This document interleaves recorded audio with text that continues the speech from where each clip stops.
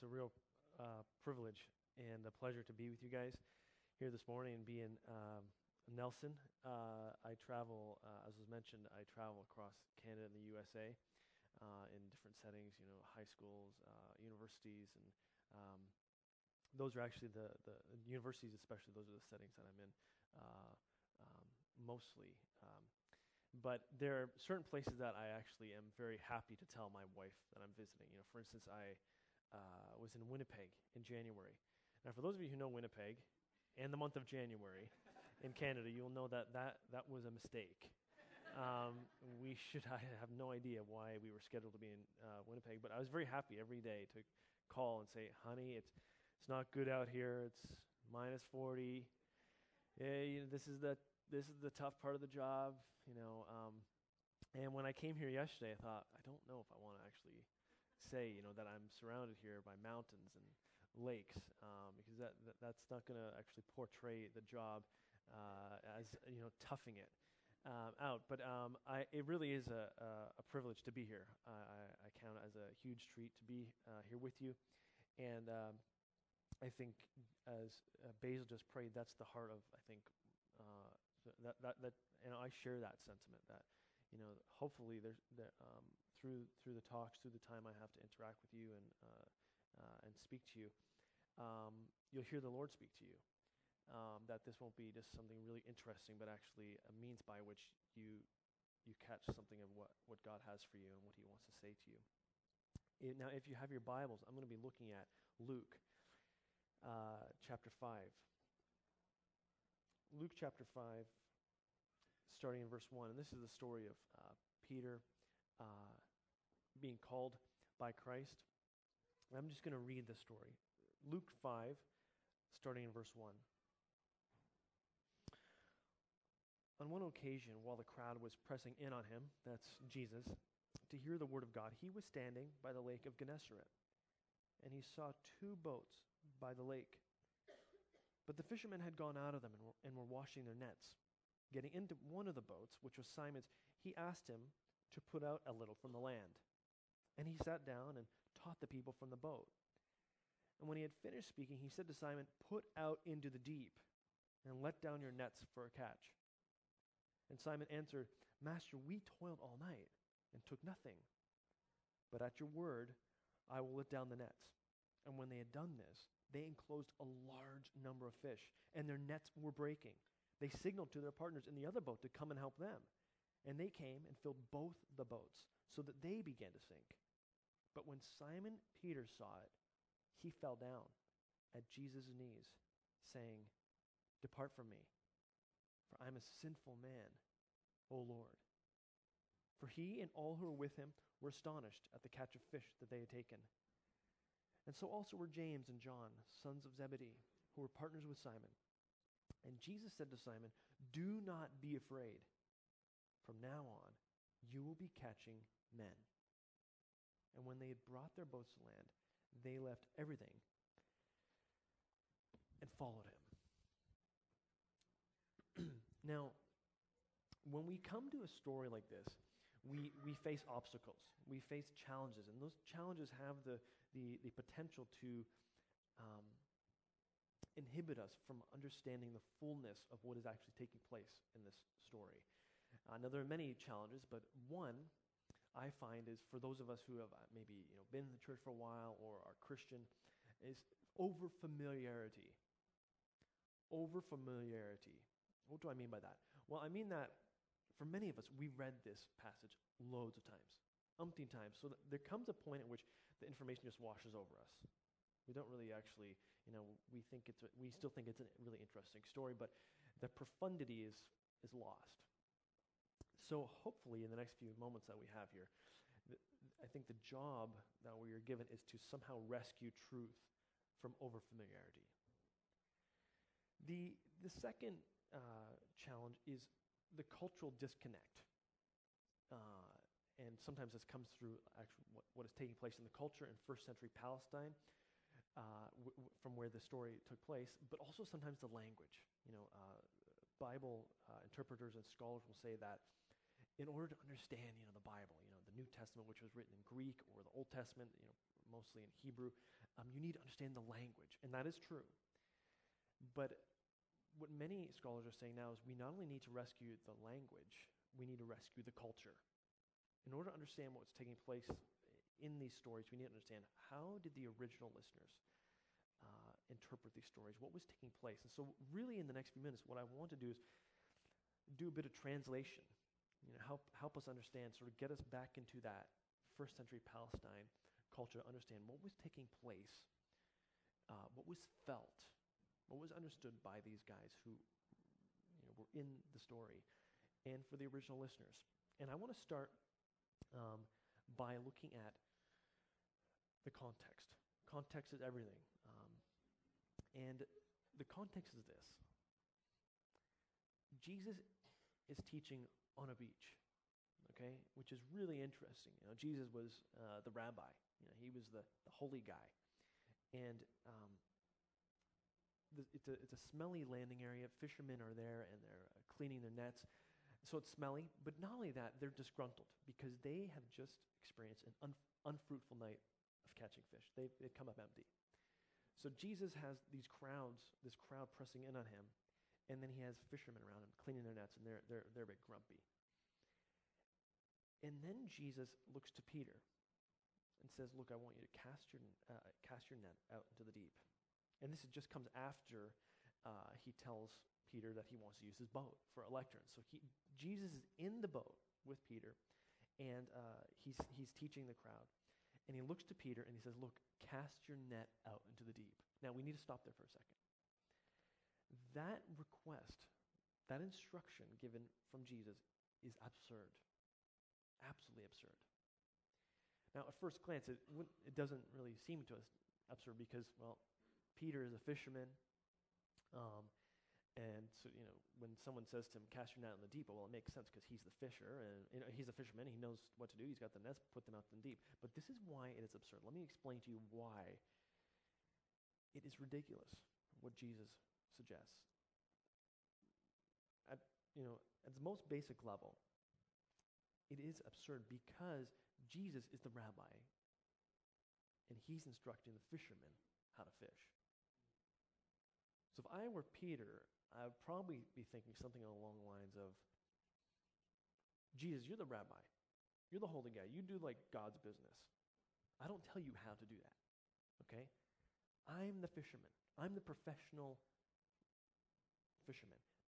Don't tell me what to do." But it's more than that.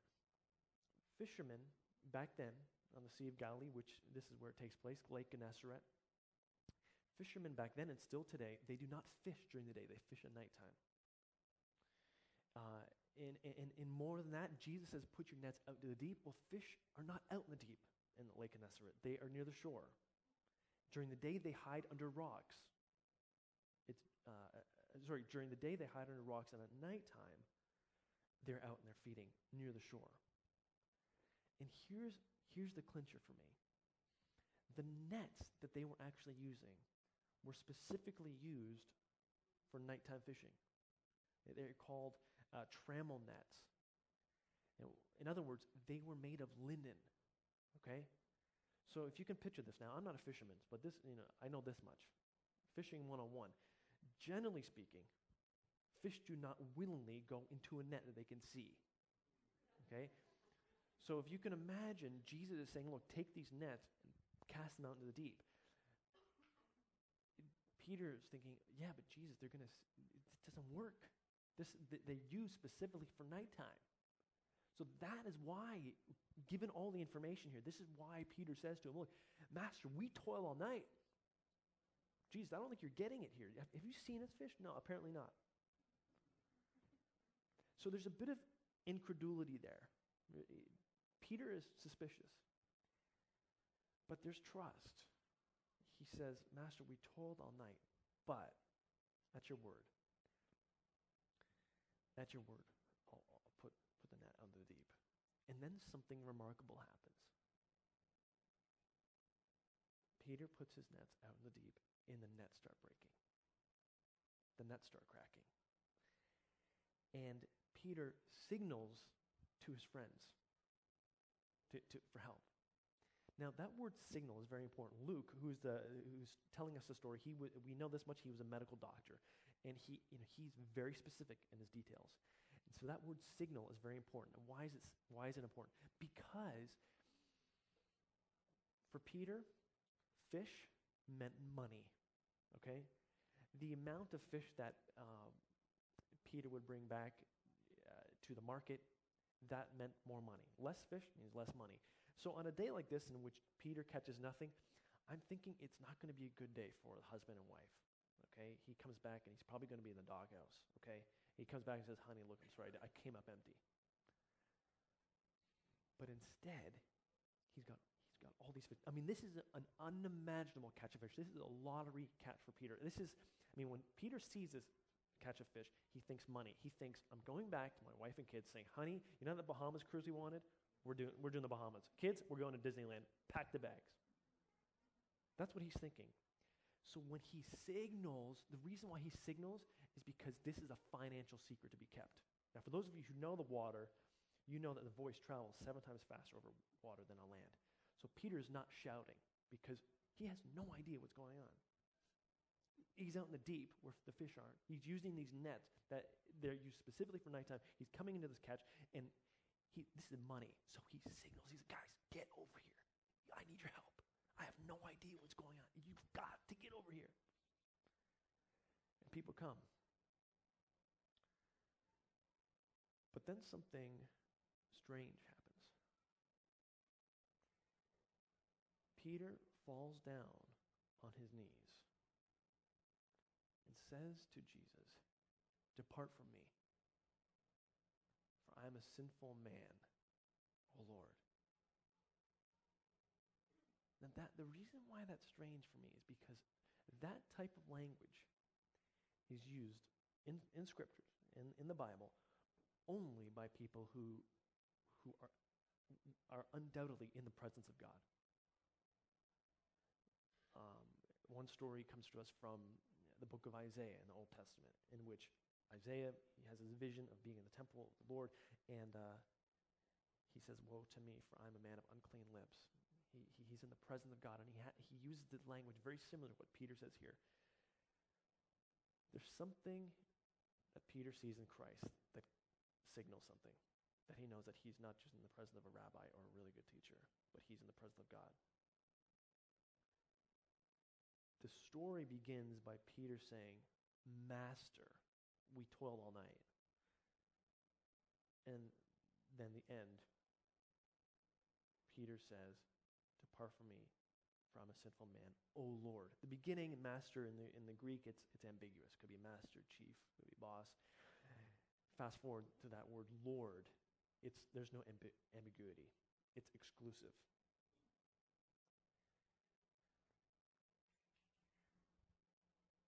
Now, I've got a question for you. Have you ever asked yourself, who is God? Have you ever asked yourself that question before? Have you ever wondered what God is really like? Now, for those of you here who would say, yes, I have, and you actually might say, I have asked that question, but I'm unsure. I don't really have it figured out. I just got so many questions, and that question hasn't been helpful for me. I'm very uncertain. If that is you, I want to encourage you. That is okay. Uncertainty is okay.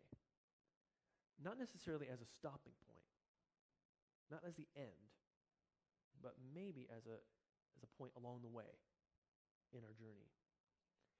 Because I actually find it really interesting. The people in the New Testament, the people who followed Christ, the people who were like in his inner circle, they didn't have everything figured out. They had their doubts.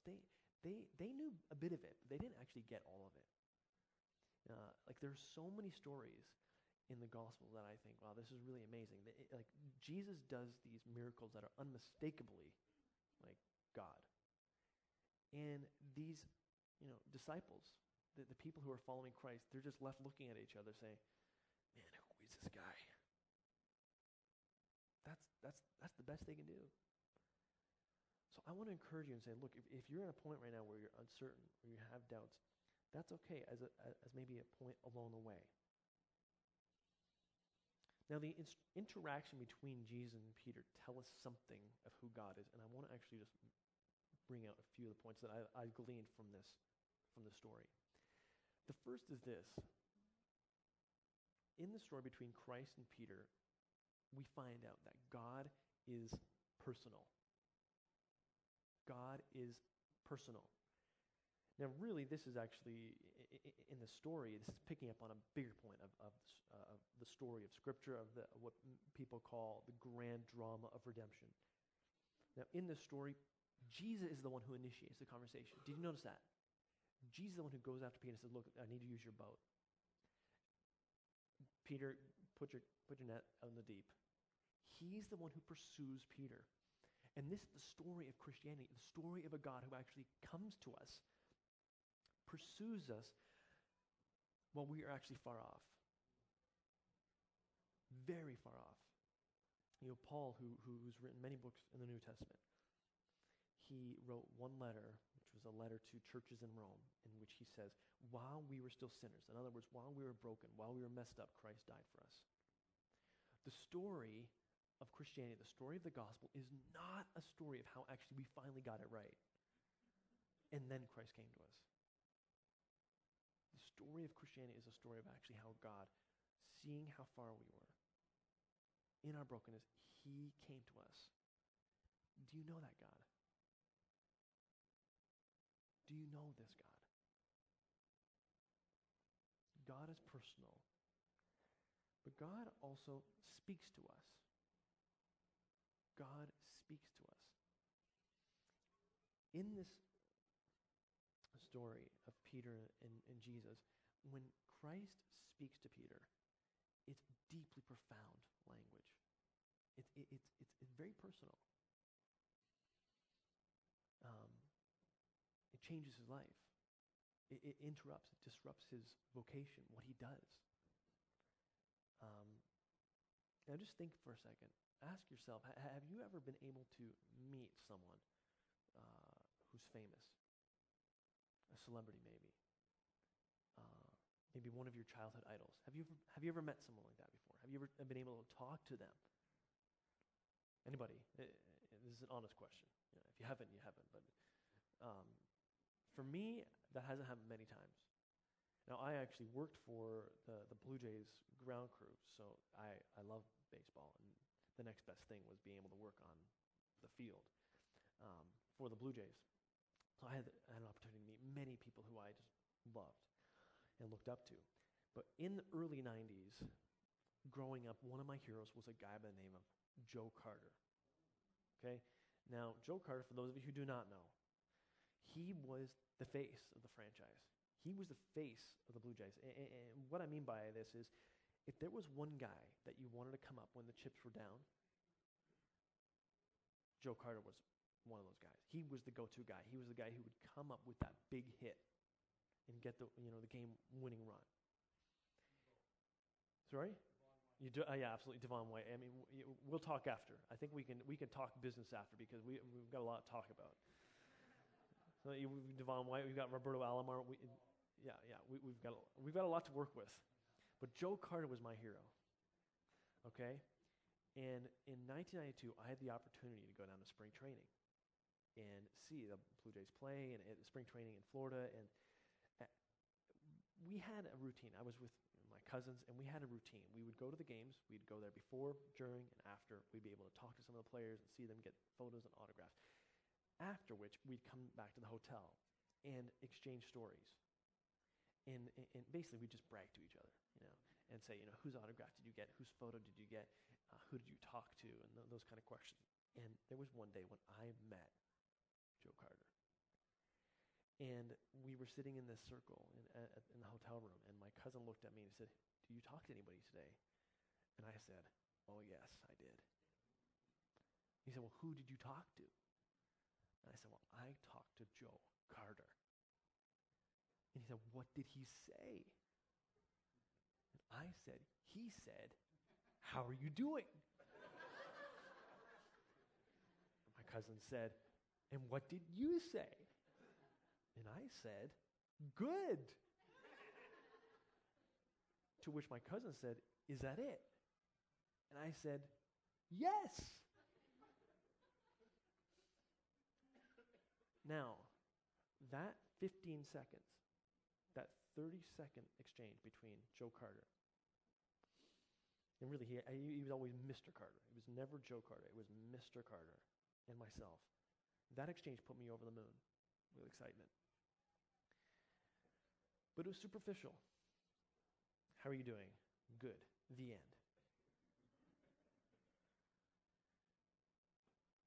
But the profundity of the gospel is a story of God who actually speaks to us. And when he speaks to us, it's profoundly personal. In this story of Peter and Christ, it changes everything. Everything about Peter. Everything all of a sudden changes to life revolving around Christ. Do you know his voice?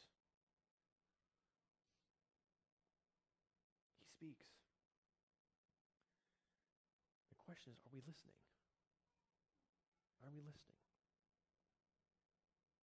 This is probably, I think, when we think about it, one of the challenges of one of the greatest challenges we face as Christians here in North America. And the challenge is this: we talk about a gospel that transforms lives.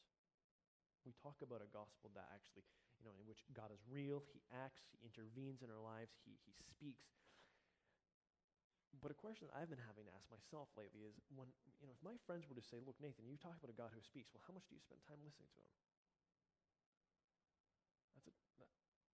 Depending on the day they catch me, that's a tough question to ask, tough question to answer. God speaks to us. He's personal, he speaks, and he is with us. He is with us. I think it's really interesting, given the busyness of Jesus' schedule, that when Jesus comes to Peter and says, "Put your net out into the deep," he does not say, "Look, Peter, as you can see, there are a lot of people who want to listen to me. There are a group over here who actually, they only want me to just travel around Galilee, going to different homes, healing them. There are people over here who just want to listen to me speak. There are people over here who want me to come to their place for dinner and have a meal. I'm busy. So look, it's 7 a.m. right now. Put your net out into the deep. And look, 2 o'clock, why don't we catch up and debrief and let me know how this goes." He doesn't do that. Why? Why doesn't Jesus do that? The reason why Jesus doesn't do that is because he's not initiating a business relationship.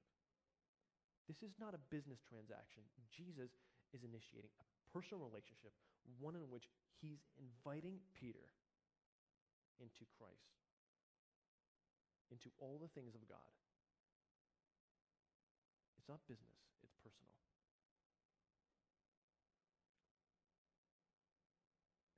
And he is with Peter every step of the way. When God invites us into something, he doesn't just leave us to it. He's with us, and he's with us every step of the way. He was with Peter. He was in the boat the whole time. We are never alone.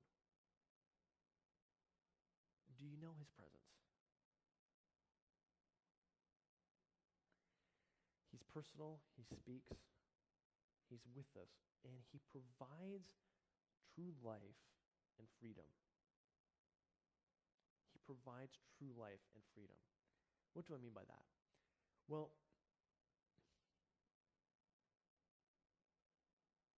in my study and research, one of the themes that I've discovered in taking place in Luke is this theme that scholars call the great reversal. That in Luke, things as they are seem to be reversed in this gospel. It's just something that Luke, the way in which Luke tells a story, there's the great reversal. And we see this when Jesus, at the end of the story, calls to Peter and his friends and says, "Look, you go out right now and fish. You're fishing for fish. But I'm going to actually change what you do. I'm going to change you from catching fish. Now you'll be catching men. You're going to fish for men." Here's the great reversal. Let me take you back to fishing 101. When you fish, okay, now if there are fishermen in the audience, please correct me if I'm wrong. When you fish, effectively you are going out and finding that which is alive and killing it, and then placing it in a net, a type of prison. Finding that which is alive, killing it, and putting it in a net. The great reversal takes place here in that Christ is now saying, look, you're going to go catch men. Catching men is the exact opposite.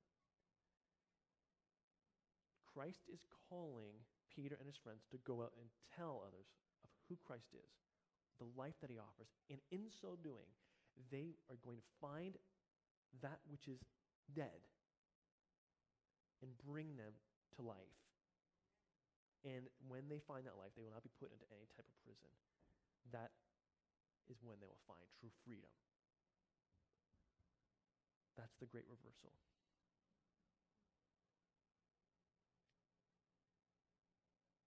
That's what happens when a person comes to Christ. They experience true life and true freedom. Now, I think this is actually, for the culture in which we live today, really interesting. Because many of the friends I talk to who are not Christian, they might be interested, but they aren't Christian. They often say to me, look, Nathan, I really respect you. I respect just what you believe in, the way you live. I don't get it, but I respect it. But the reason why I can't become a Christian is because if I become a Christian, then I'm going to lose my freedom. I'm going to lose, the possibility, the capability to do what I want when I want. That's the big reason. But what Christ is saying here is actually the exact opposite. When you come to him, that's when you experience true freedom. You come to me, Christ says, and that's when life begins. And the question we need to keep asking ourselves is, do people see that in us? People, as was said, people looking for hope. Do they see that in us? Do they see that hope? So I've got a couple of questions for you.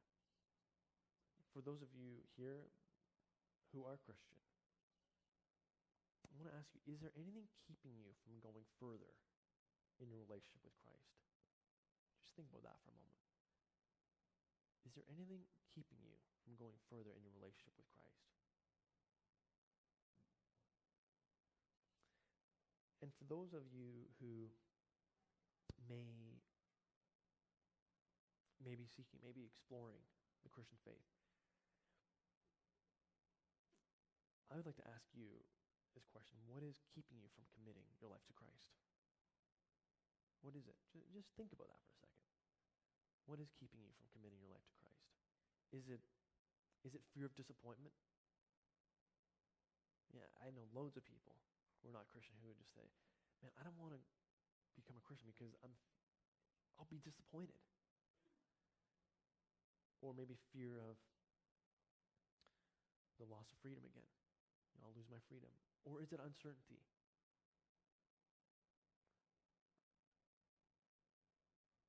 If it is uncertainty, I want to encourage you again that actually when we come to Christ, we don't come to Christ when we have it figured out.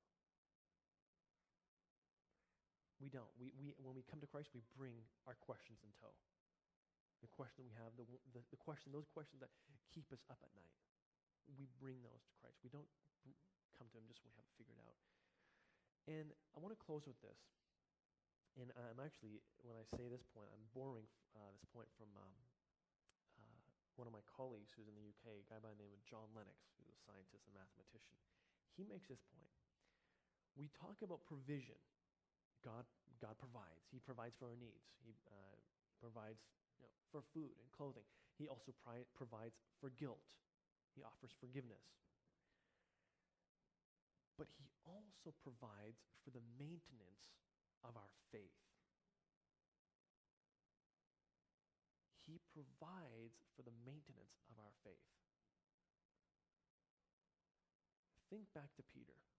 Okay? Now, Peter is my favorite character in the New Testament.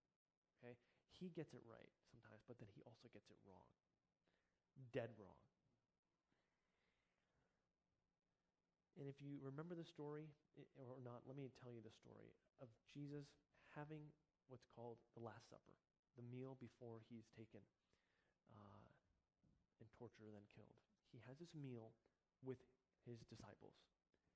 And during this meal, he looks to Peter and says, Peter, you are going to deny me.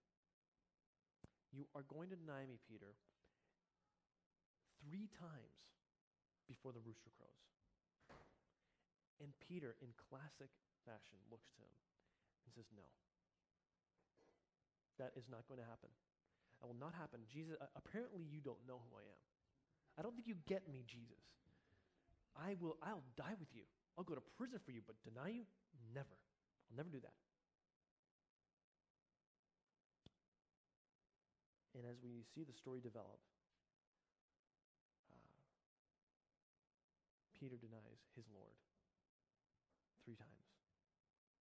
And after the rooster crows, we are told that Peter weeps bitterly. And if you read that story, you can feel the sadness. So is that the end for Peter? Is that the end? No. It is not the end for Peter. Why? The reason why it is not the end is because Jesus looks to Peter in that upper room having that meal and he says, Peter, you will deny me. But I have prayed for you. Peter, you are going to deny me, but I have prayed for you that your faith should not fail.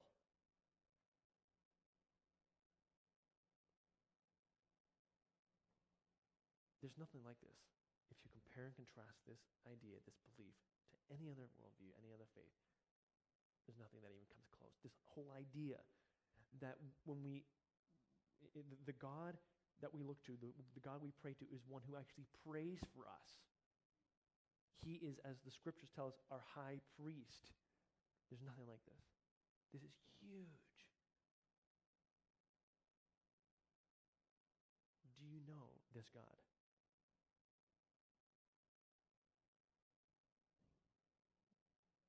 A God who is personal. He speaks. He's with us, and he provides life and freedom. Now, as I was thinking about this, and just praying this morning, I had a sense that there might be a feeling of one, that you're very far away from God. Too far. And I want to say that actually, if that is you, the good news, well, the Christianity is a bad news, good news story. The bad news is we are messed up. That is bad news. We are broken. But the good news is he did something about it. In that the whole idea of us being too far away is simply not the case. We're never too far. We're never out of reach. So the invitation is simply that. It's an invitation. It's not a demand. It's not a demand. It's an invitation to say, that Christ says to us, just come. Just come a bit closer. Talk to me. The other point I want to mention is, we were singing this morning that song, though there's pain in the night, joy comes in the morning. And I had a sense that there might be people here who might say, yeah, I know that there's pain in the night, but the night seems to be long. The night is long right now. And I guess I just want to encourage you to say the night might seem long, and the pain might seem very severe. But joy does come in the morning. There is joy. It's just as real and strong. So I want to leave on those 2 notes. I want to pray with you and maybe invite you, if you want to, take a minute or two to maybe come for prayer. And then I'll just give it back to Jesse as to how you want to close the service. But let me pray, and then I'll hand it back to you.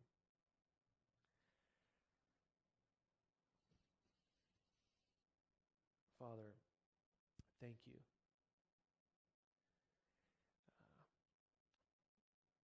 Thank you that despite the reality of bad things out there, and also sometimes the wrong that is inside of us, you've done something about that. You've brought us life. You've brought us hope and freedom. Thank you that you are personal, and that while we were far away, you came to us. You rescued us. I pray that in this moment, you would continue to speak to us. Help us to hear your voice, Lord. And I pray that your voice would be heard, perhaps in silence, but even amidst busyness.